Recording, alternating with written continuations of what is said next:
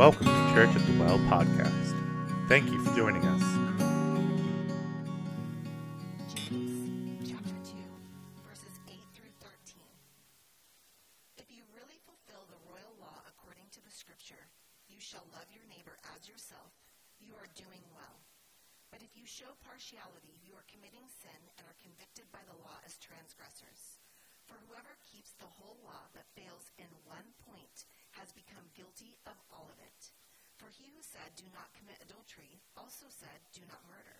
If you do not commit adultery, but do murder, you have become a transgressor of the law. So speak and so act as those who are to be judged under the law of liberty. For judgment is without mercy to one who has shown no mercy. Mercy triumphs over judgment. This is the word of the Lord. Father, we just thank you for your word. We thank you for the opportunity we have to be here. Lord, would you speak clearly to us, Father? And Lord, may we leave here different than we came in. By your grace, we ask this in Jesus' name. Amen. You may be seated. Good morning. So it was funny, I was telling somebody when we came in, I'm like, hey, we're going to be really small today. And somebody's like, well, why? And I go, because the weather's starting to get good.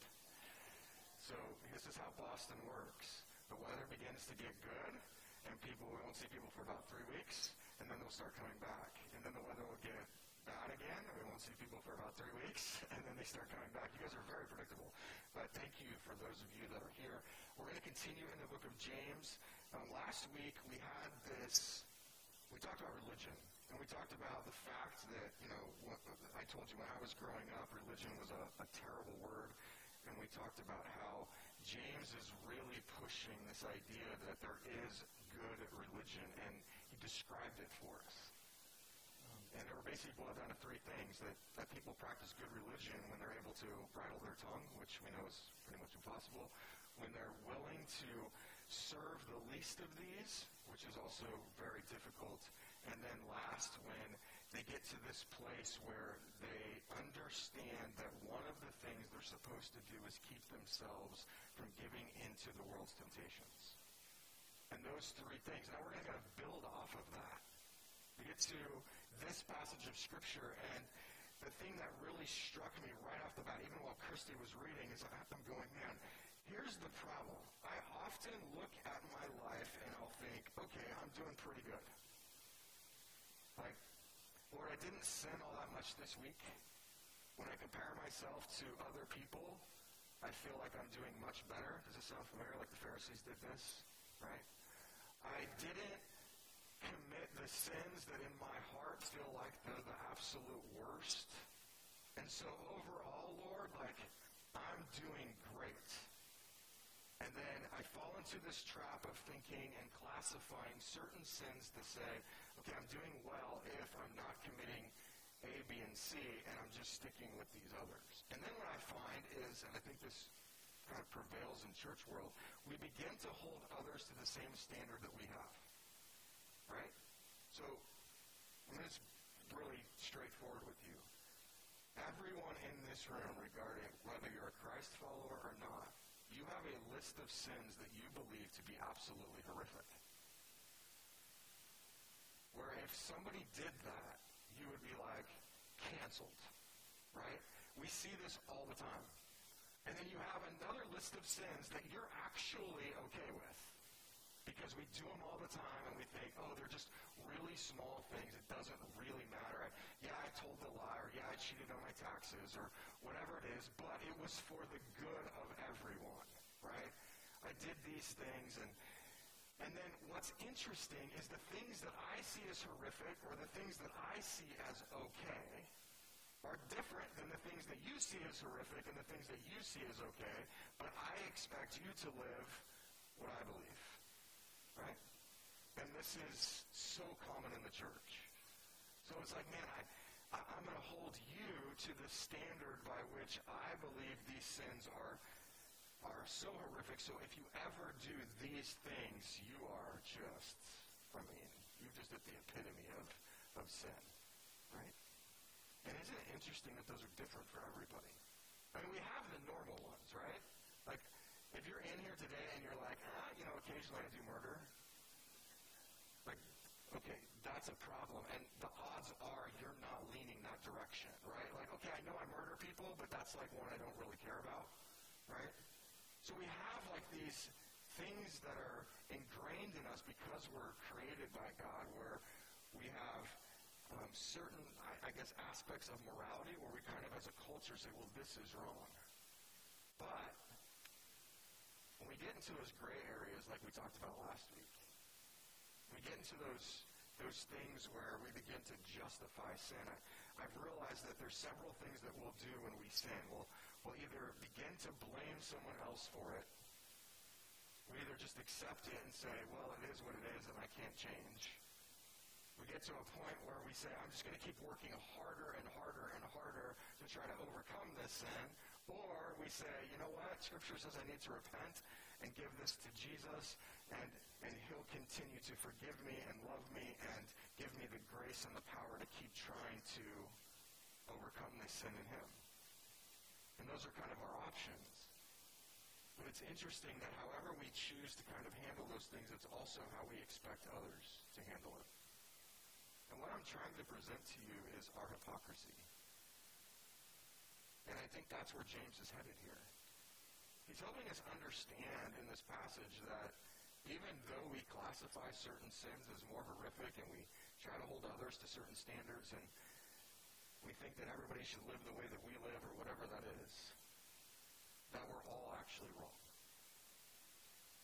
And so from that perspective, we're going to dive in here. The Pharisees or the religious elite and the heroes were often those that the Jews looked at and went, they're not supposed to be the hero like the Samaritans. And when people would ask Jesus, well, who's my neighbor? He would point to the individuals that he knew they didn't want to serve. That's your neighbor.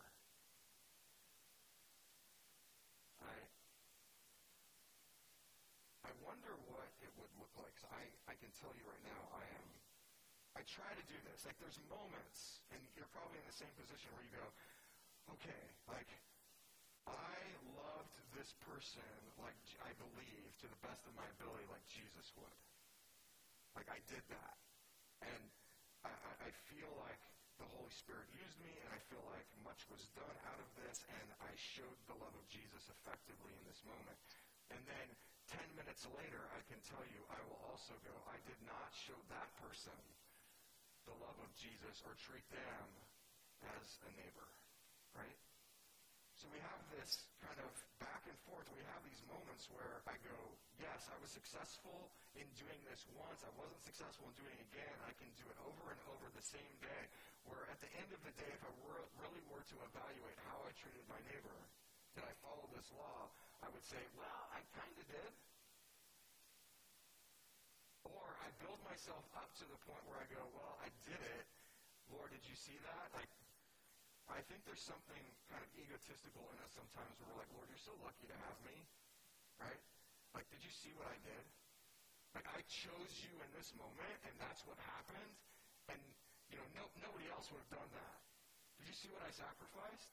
And we build ourselves up to this point where we begin to, like, hold on to our own accolades, and then when we don't do it, we just kind of push that aside and we'll provide some sort of excuse as to why we didn't do it. I was busy. I was in a bad mood. My spouse upset me. Work is hard. I'm tired. There's a Taylor Swift concert tonight and I just can't be bothered. Whatever it is, right? We do that all the time. And I think one of the things that James is really going to try to instill in us here is we live lives of kind of partiality where we'll elevate ourselves up when we're doing something that we feel is holy or that Jesus would want us to do, and then we make excuses when we don't. And then at the end of the day, it's like we have this pile of good things that we've done, and if, you know, it starts here, and then when we do something that maybe we shouldn't have done, we start pulling things from the pile. At the end of the day, if there's still something in the pile, we're like, it was a successful day, right? And what we find ourselves doing is end up kind of living a life that the gospel is based upon the works that we're performing instead of who Jesus actually is. It's really interesting.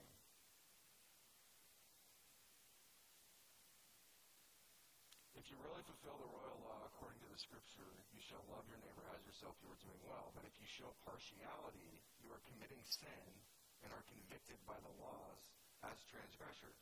We talked about partiality a little bit last week, right? It's probably one of those sins that on its smallest scale doesn't really seem to be a big deal. Like, I believe in nepotism, even though I don't, right? You know, we say in this country, or we say in the business world, it's not about what you know, it's about who you know. That concept we're using constantly, right? It's, well, I have a friend that can do this, or I know this person, and therefore it can leverage me into this area, or, oh, you need a favor, okay, I know somebody that can help us do that.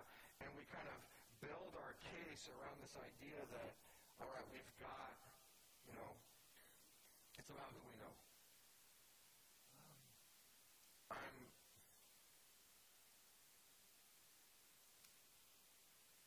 I think because of that, it spurs on this attitude that if we're kind of looking good in the eyes of those people that we respect or those people that we know, then overall we're doing just fine.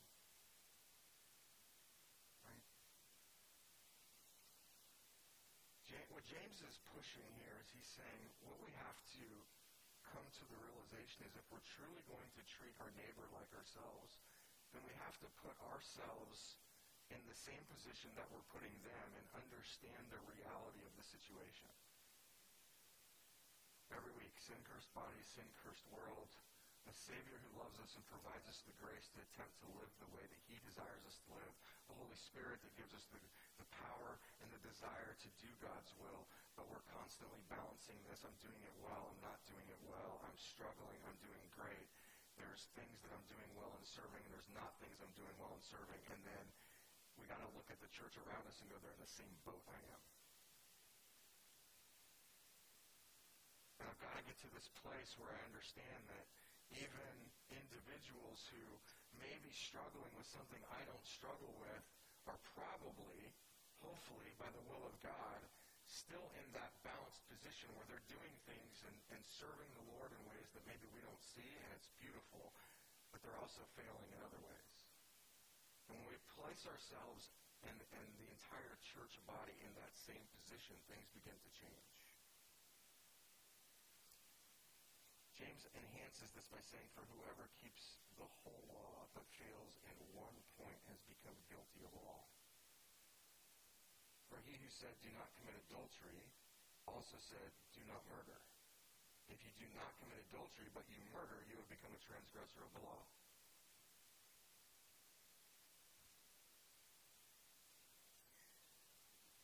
This is anti-American,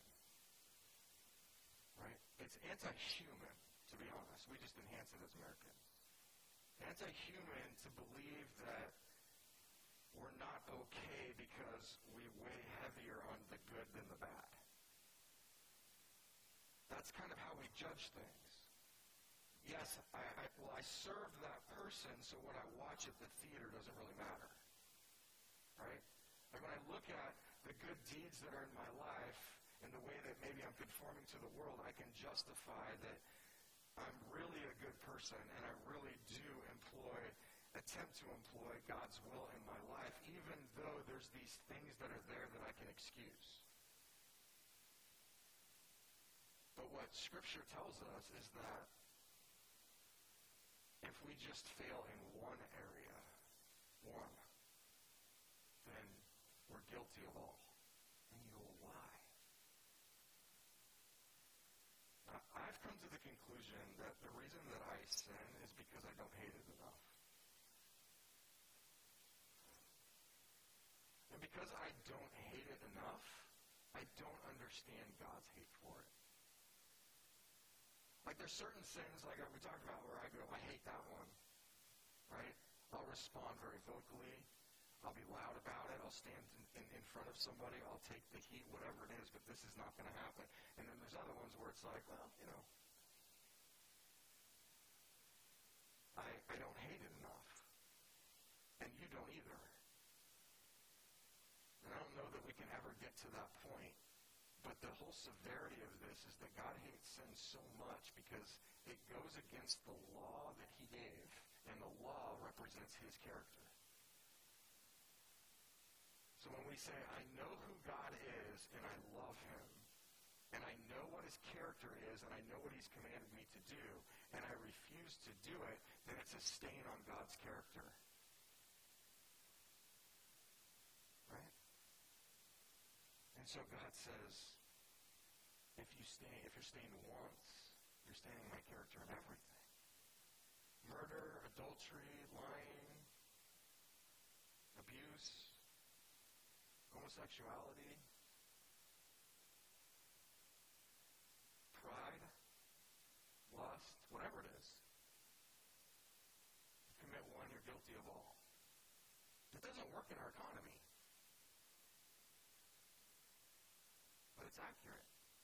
And I think until we as Christ followers really own this one, it's going to be hard for us to grasp what he's really asking us to do next. And what he's asking us to do next is beautiful. But the disdain oftentimes that we can hold toward other people, or the disdain oftentimes that we can hold toward other individuals in the church, or the judgmental attitudes of saying, well, man, I know I'm a mess. We might say this doctrinally. I have come in contact with other depravity. I know I'm a mess, but I'm not as much of a mess as you because you're still doing A, B, and C. And, I don't even have that as a temptation. So I must be better. And then what we find is not only that can get exasperated because now we put ourselves in a prideful position where we go, we believe that we're the ones that need to speak up about it. Scripture tells us all the time, if we're going to confront somebody, we better take the speck out of our own eye or the log out of our own eye before we move the speck out of our neighbor's, right? What is that really telling us? If you're going to approach somebody, you better understand that you're in the same position they are from a sin perspective. Yours may look different. But are you willing to humble yourself down to actually approach your brother and say, hey, I'm seeing something in your life that's not great, and let me share with you also the things that I'm going through on my life that aren't great, and let's pray together to try to help get through these things.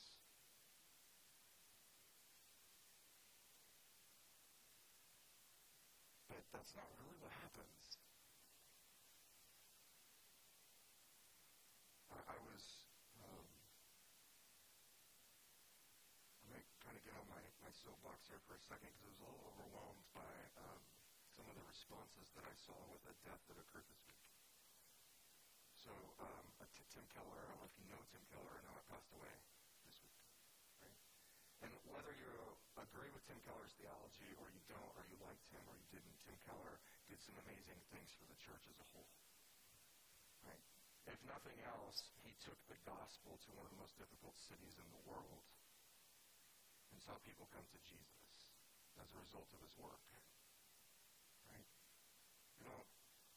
I have come to the conclusion as far as doctrine goes that I'm never going to agree with anybody fully on doctrine. Right? It's like trying to find a politician that you agree with every single thing that they agree with. I do believe that there's correct doctrine, and I do believe that I'm probably wrong in some of it, and the Lord's going to set me straight someday. Right? But to say, well, we've got it figured out, but here's where I struggled. I'm watching social media, right? Okay, so enough of that. I'm watching social media, and I'm looking at all the people saying, man, I didn't know Tim, but this book impacted me, or his theology impacted me, or his impact impacted me for positive. And then right behind it, you have the person that's going, Tim Keller is such a heretic. And I'm just going, you see, this right here is why people hate the church. It's right here. I didn't know Tim Keller personally. I know he was a Reformed theologian. I agree with that. I know that he focused on the sovereignty of God. I agree with that. He was Presbyterian. There's some things in the Presbyterian church I don't necessarily agree with. But I believe that they're believers, and I believe that they're impacting people for the gospel. as long as the gospel is forefront. And then I watched the church, the body, the universal body of Christ begin to rip itself apart as somebody begins to, who didn't have the courage to say it to his face, will begin to say it once he's dead. Right? And I think on a global scale, what I saw this week is, okay, these people love Tim Keller, these people didn't love Tim Keller. His life is wrapped around the gospel. There may be some few differences that are going on, but the church just takes this split. And then the world looks at it and goes, I don't like these people. They don't even treat their own well. Right? Like, is that what we've gotten to? Paul addresses this in Scripture. He's got people that are teaching a little bit different, but sticking with the gospel. Right? And he has this group of individuals come to him, and they're like, Paul, this is happening. He's like, it's about Jesus. Jesus is being glorified. It's good. I don't care if they're following me. I don't care if they're following him. It's about Jesus. Even back then, it was such a struggle. I think what, studying this passage this week and looking at Tim Keller's death and then all of the stuff that's been going on and the tension around individuals in the church, it's just a magnification of what happens with us as individuals. Right? And I believe that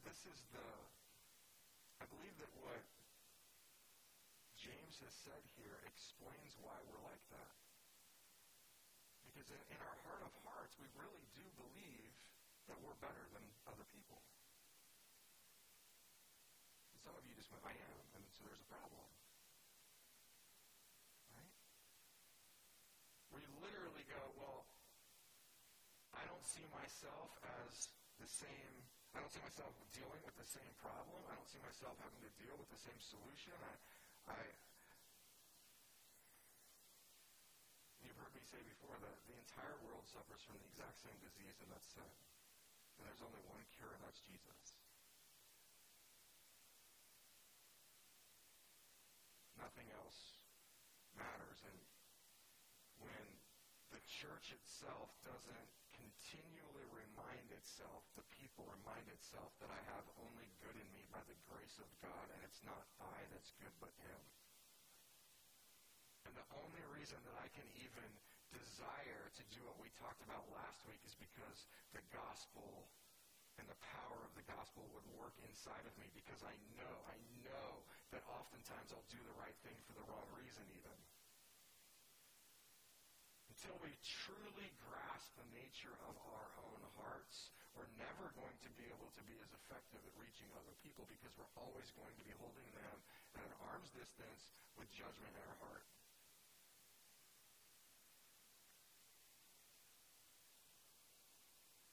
Now, I know there's a balance in all of this, because the church is called to judge each other. But I think sometimes we take that to a point where we forget that we're also part of the problem. There's a humbling here that I think James is trying to help us understand. There's a humbling that needs to occur.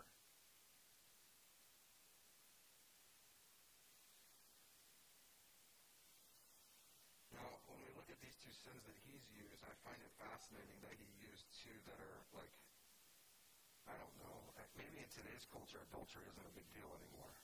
Maybe not. I don't know. It seems like that was kind of softened a bit, right? But murder seems to still be pretty high. Like, that one hasn't softened yet, right? So he uses these two examples, but back in that culture, adultery was massive. It was seen at the same level as murder, right? And so he takes two, like, really heavy sins, and he says, you're complaining to people about their adultery, and you're confronting them on their adultery, when in your heart you're actually murdering people on the other end. And that's not gospel. Or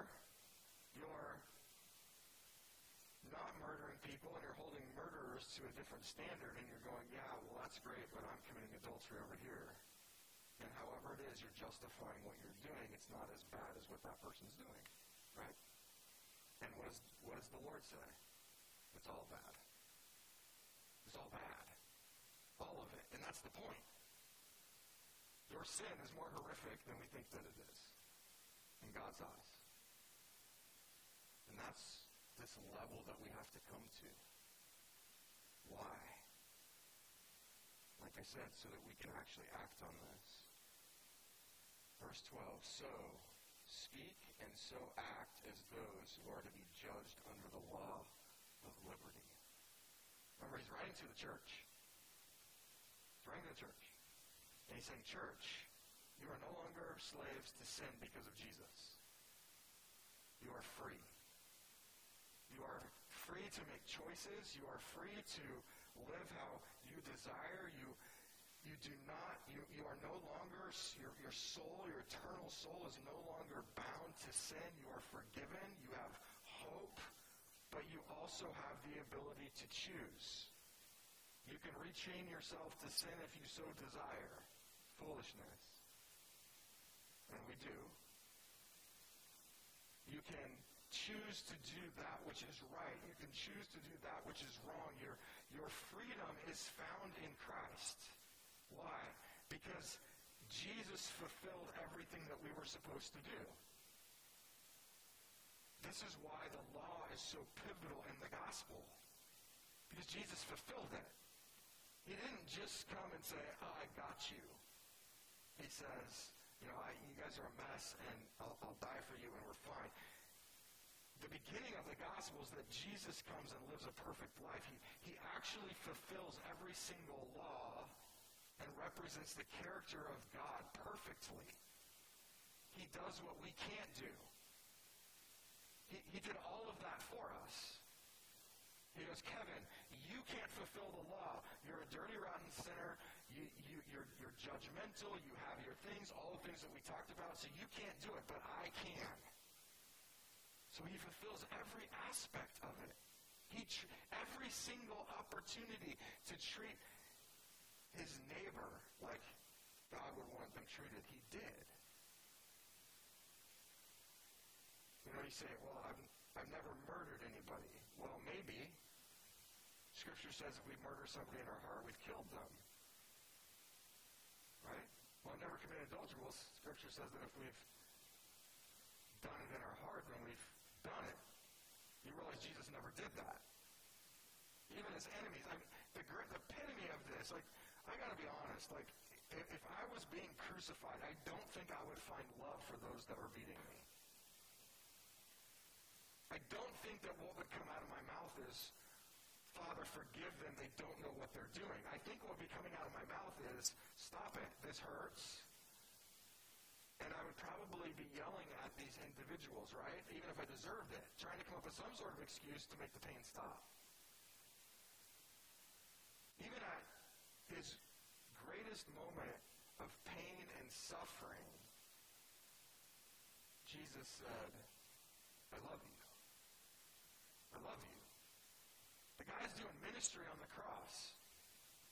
Right? He's nailed to a cross, and he looks at the guy next to him. He's like, yeah, you're going to be with me. I get tired and don't do that. Right? There's this misunderstanding, I think, to its greatest core, that the church doesn't realize that what Jesus has given us is the ability to live lives of liberty. Freedom. And all this is tying together. That's why James would go, well, if you know Jesus and you're free, and you have the decision-making capabilities to do good or to follow the law or not follow the law or to honor Jesus or not follow Jesus, and he's freed you from that, then why are we blaming God when we're doing it? Why are we saying that God's testing me? He freed us. It would be like, I don't know, you're a slave to something, whatever it is. I don't know, think of slavery even in here, where, okay, now I'm free, and now everything that I do within my freedom, I'm going to blame upon the person that freed me. It's weird.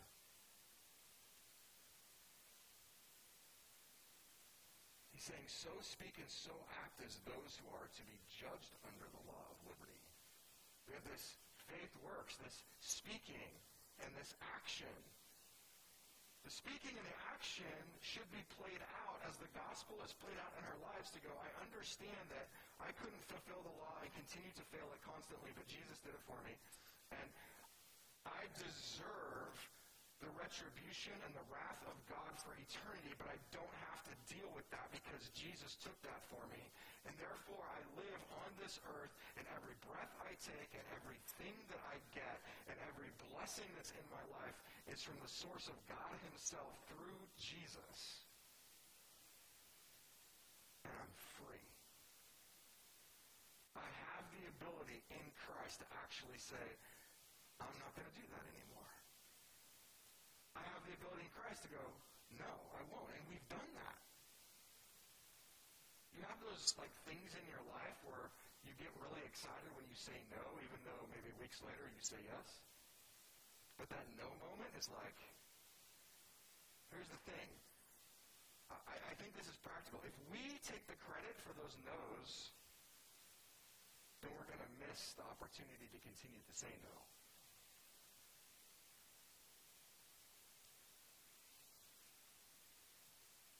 We're to speak and act like individuals who have been freed. And we're supposed to do that with each other.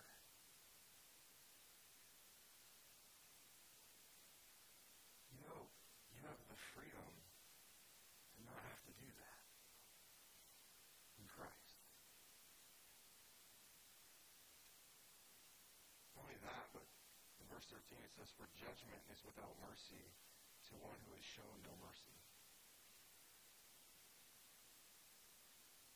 What does this mean? It means that if we don't really get this, there's going to come a point where things are going to get really crazy. And your salvation isn't on the line here if you put your faith and trust in Jesus. That's just good theology. That's sealed. Right? But what is on the line is your ability to live it out. And how you choose to treat others is going to be how others are going to respond to you. I have found it fascinating that, when you're talking to people, and I see this in my own life, though, but if you ever, somebody who's a thief, they always feel like they're getting stolen from. Right? Isn't that interesting? Somebody who's a cheater always feels like they're getting cheated on. Somebody who's a liar always feels like they're being lied to. Why? Because the sins that we give into overwhelm our minds. We know how to get away with it. We know what it feels like, and then we assume that everybody else is struggling with that same way, and they're after us, right? It's interesting how that works. Scripture says we're actually even freed from that. But if we're constantly living that life where we're holding on to, okay, I know my struggle, I'm not going to judge myself in this. I'm going to judge others in their struggle. Here's what's happening. This isn't a celebration of freedom anymore. It's I'm not going to show mercy. I'm not going to understand that person's in the same position that I'm in. That they're struggling maybe with something different, but I'm also struggling. And if I'm not willing to show them the mercy in Christ to help them along the way, to help each other along the way, to really humble ourselves down so that we don't just give judgment and we show mercy, then God says, then you're not going to receive any. And it's not that he's going to eliminate that because he's a merciful God. He's always there. The gospel is solid. What is happening here? Well, you're not going to receive mercy from other people. You're going to be dealt with the same way that you deal with. And one of the things I've asked myself at certain times, I think, when you ever feel like, man, I feel like I'm really getting picked on today. You know, those moments, sometimes it's just unjust, right? Or, why is it everybody's angry with me today? The first question that we should be asking is, what did I do to make everybody angry? But do you know what I usually say? Everybody's in such a bad mood today. What's going on? I've done something where everybody's angry, and now I want to make some sort of excuse as to why they're angry instead of giving the mercy to go and realizing, okay, I did something, and I need to repent for this, and I need to deal with this, and then what the response will be different. But once again, marriage to me is always such a great analogy for the gospel. You know, I've told recently, marriage isn't 50-50, right? It's 100-100. So in marriage, what God asks you to do is give 100% of yourself to the other, regardless of how much they're giving in return. It's 100-100, right? Marriage will fail as soon as you go, I'm not going to give because you're not giving, right? It's just as soon as you think it's 50-50, because that never works. It's never perfect 50-50. There's been moments in my life where I can't give anything, so thank God Christy's giving 100%. There's moments where Christy can't give anything, so thank God I'm giving 100%, and we keep moving forward, right? That's important. We have to have that same mindset when it comes to others in the gospel.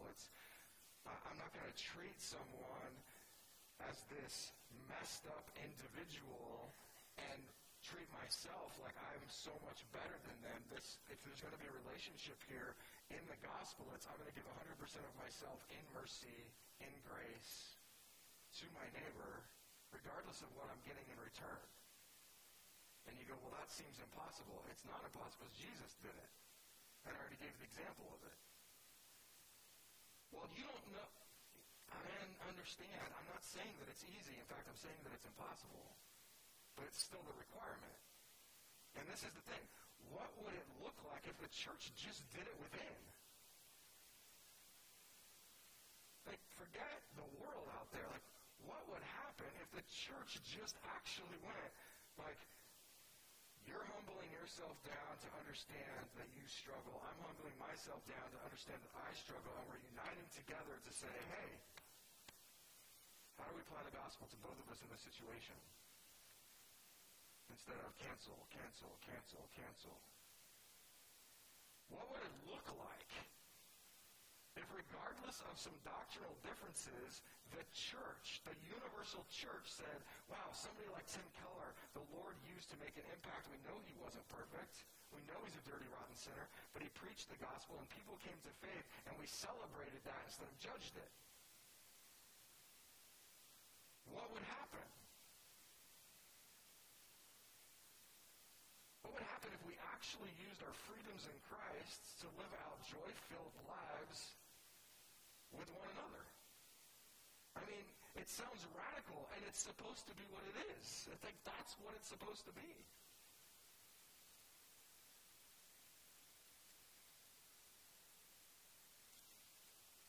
Sometimes I wonder, I know we live in sin-cursed by sin-cursed world, but sometimes I wonder if we make things a lot harder than it's supposed to be.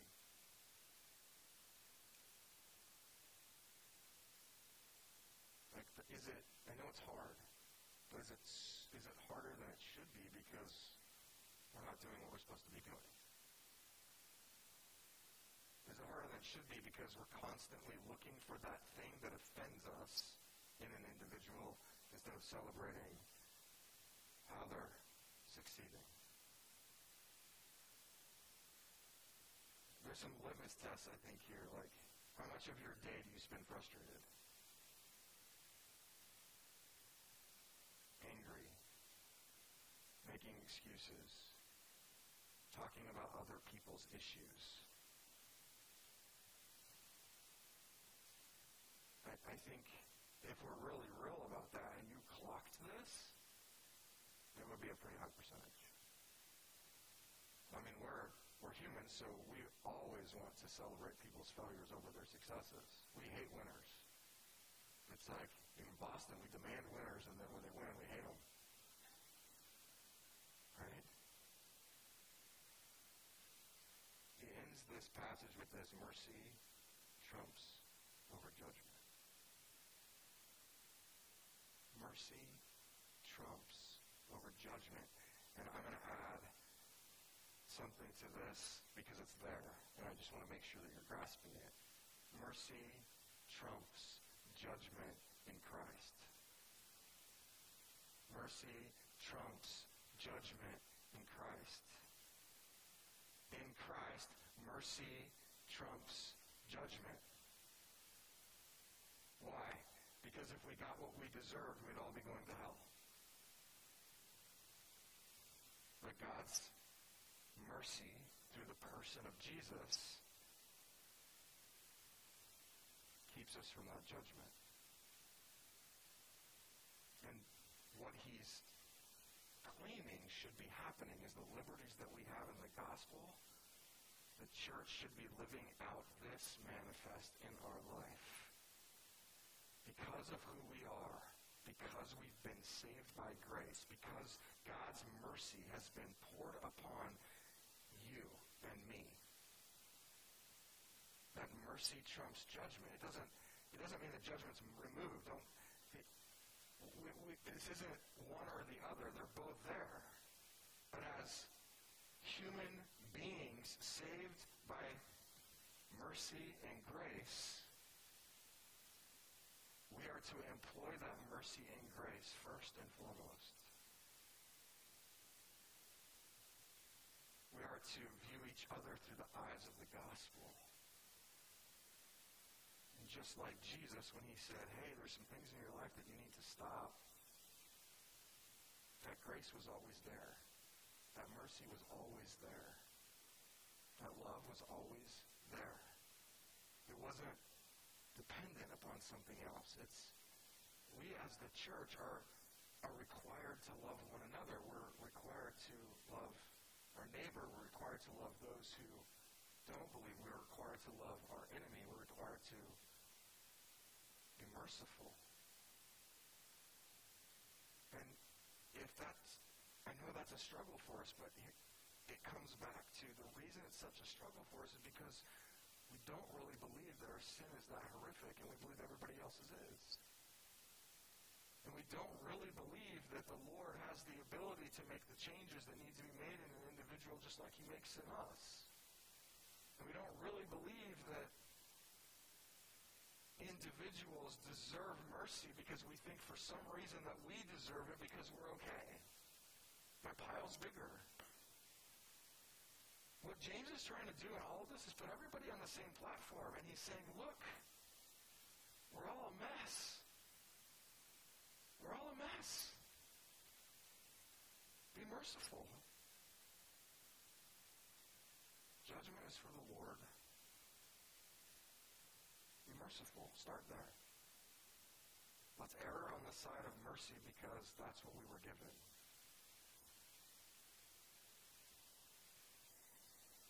So how are you doing in this area?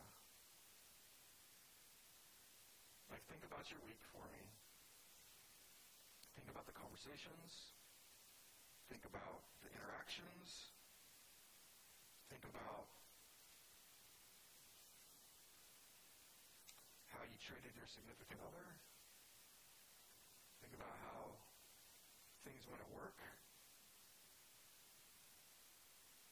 Think about the percentages that went on in your head of the conversations that you had. Were they grounded in mercy or judgment?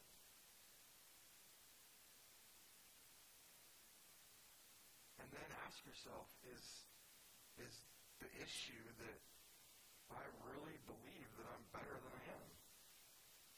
I really believe that I'm better than these individuals. I mean, I might give lip service and say, well, I don't really believe that, but this says, say and act like it. So, what needs to change? This is a heavy topic, but it's so beautiful in the aspect that you realize what God is actually asking us to do. Just love each other in the gospel, in Christ, to attempt to use the gift that he's given us to give it to other people. Like this, it's weighty, but it's also amazing. It's not like this is a rally cry to go out and hurt people. This is a rally cry to love people. It's a rally cry to apply the gospel the way that's been applied to you. It's a rally cry to say, do you really understand what Jesus saved you from? And are you living the joy of that? And is it contagious or not?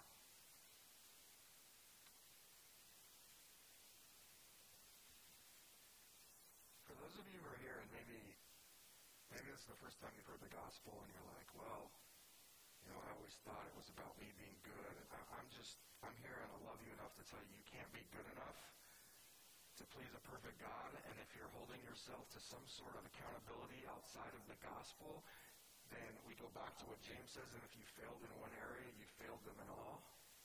And you've offended a holy God. And it's not going to be tolerated.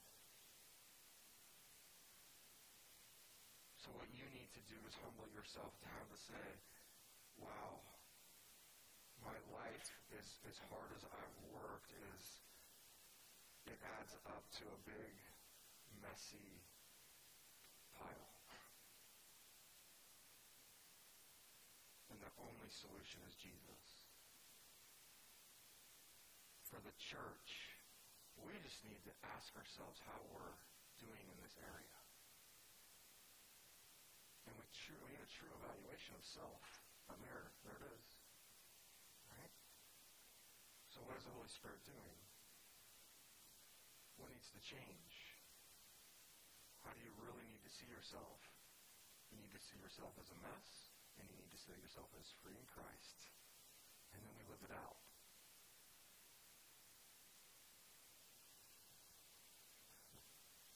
The two ladies are going to come up. We're going to sing a couple more songs, and the communion elements are here. One of the things I like about, we're always in debate, like what's the best way to take communion? I don't know. One of the things I do like about this is it provides you a personal opportunity to say, if there's going to be any change in my life, it's going to have to be taken to the foot of the cross. And so there's an opportunity for you to respond. I would say, find yourself in a moment. Maybe you need to hit your knees. Maybe you need to prone yourself down and humble yourself. Maybe you need to talk to somebody. Whatever it is. And then realize that these elements symbolize the hope and the liberty that we have in Jesus because what he's willing to do. And then praise him for it. And if the Holy Spirit's beating you up right now, I would say then let him beat you up a little bit, but be reminded that there's grace and mercy. And then celebrate and love. So whatever you need to do to take care of this is your time. And so I'm going to pray. We'll sing. Elements are there. God, thank you for your word. Lord, these moments are difficult always. I don't like looking into my own heart, and I don't like seeing myself in a mirror. But Lord, I'm grateful that you love us enough to put that mirror in front of us. Lord, forgive us as a church for not displaying outwardly and vocally what you've given to us.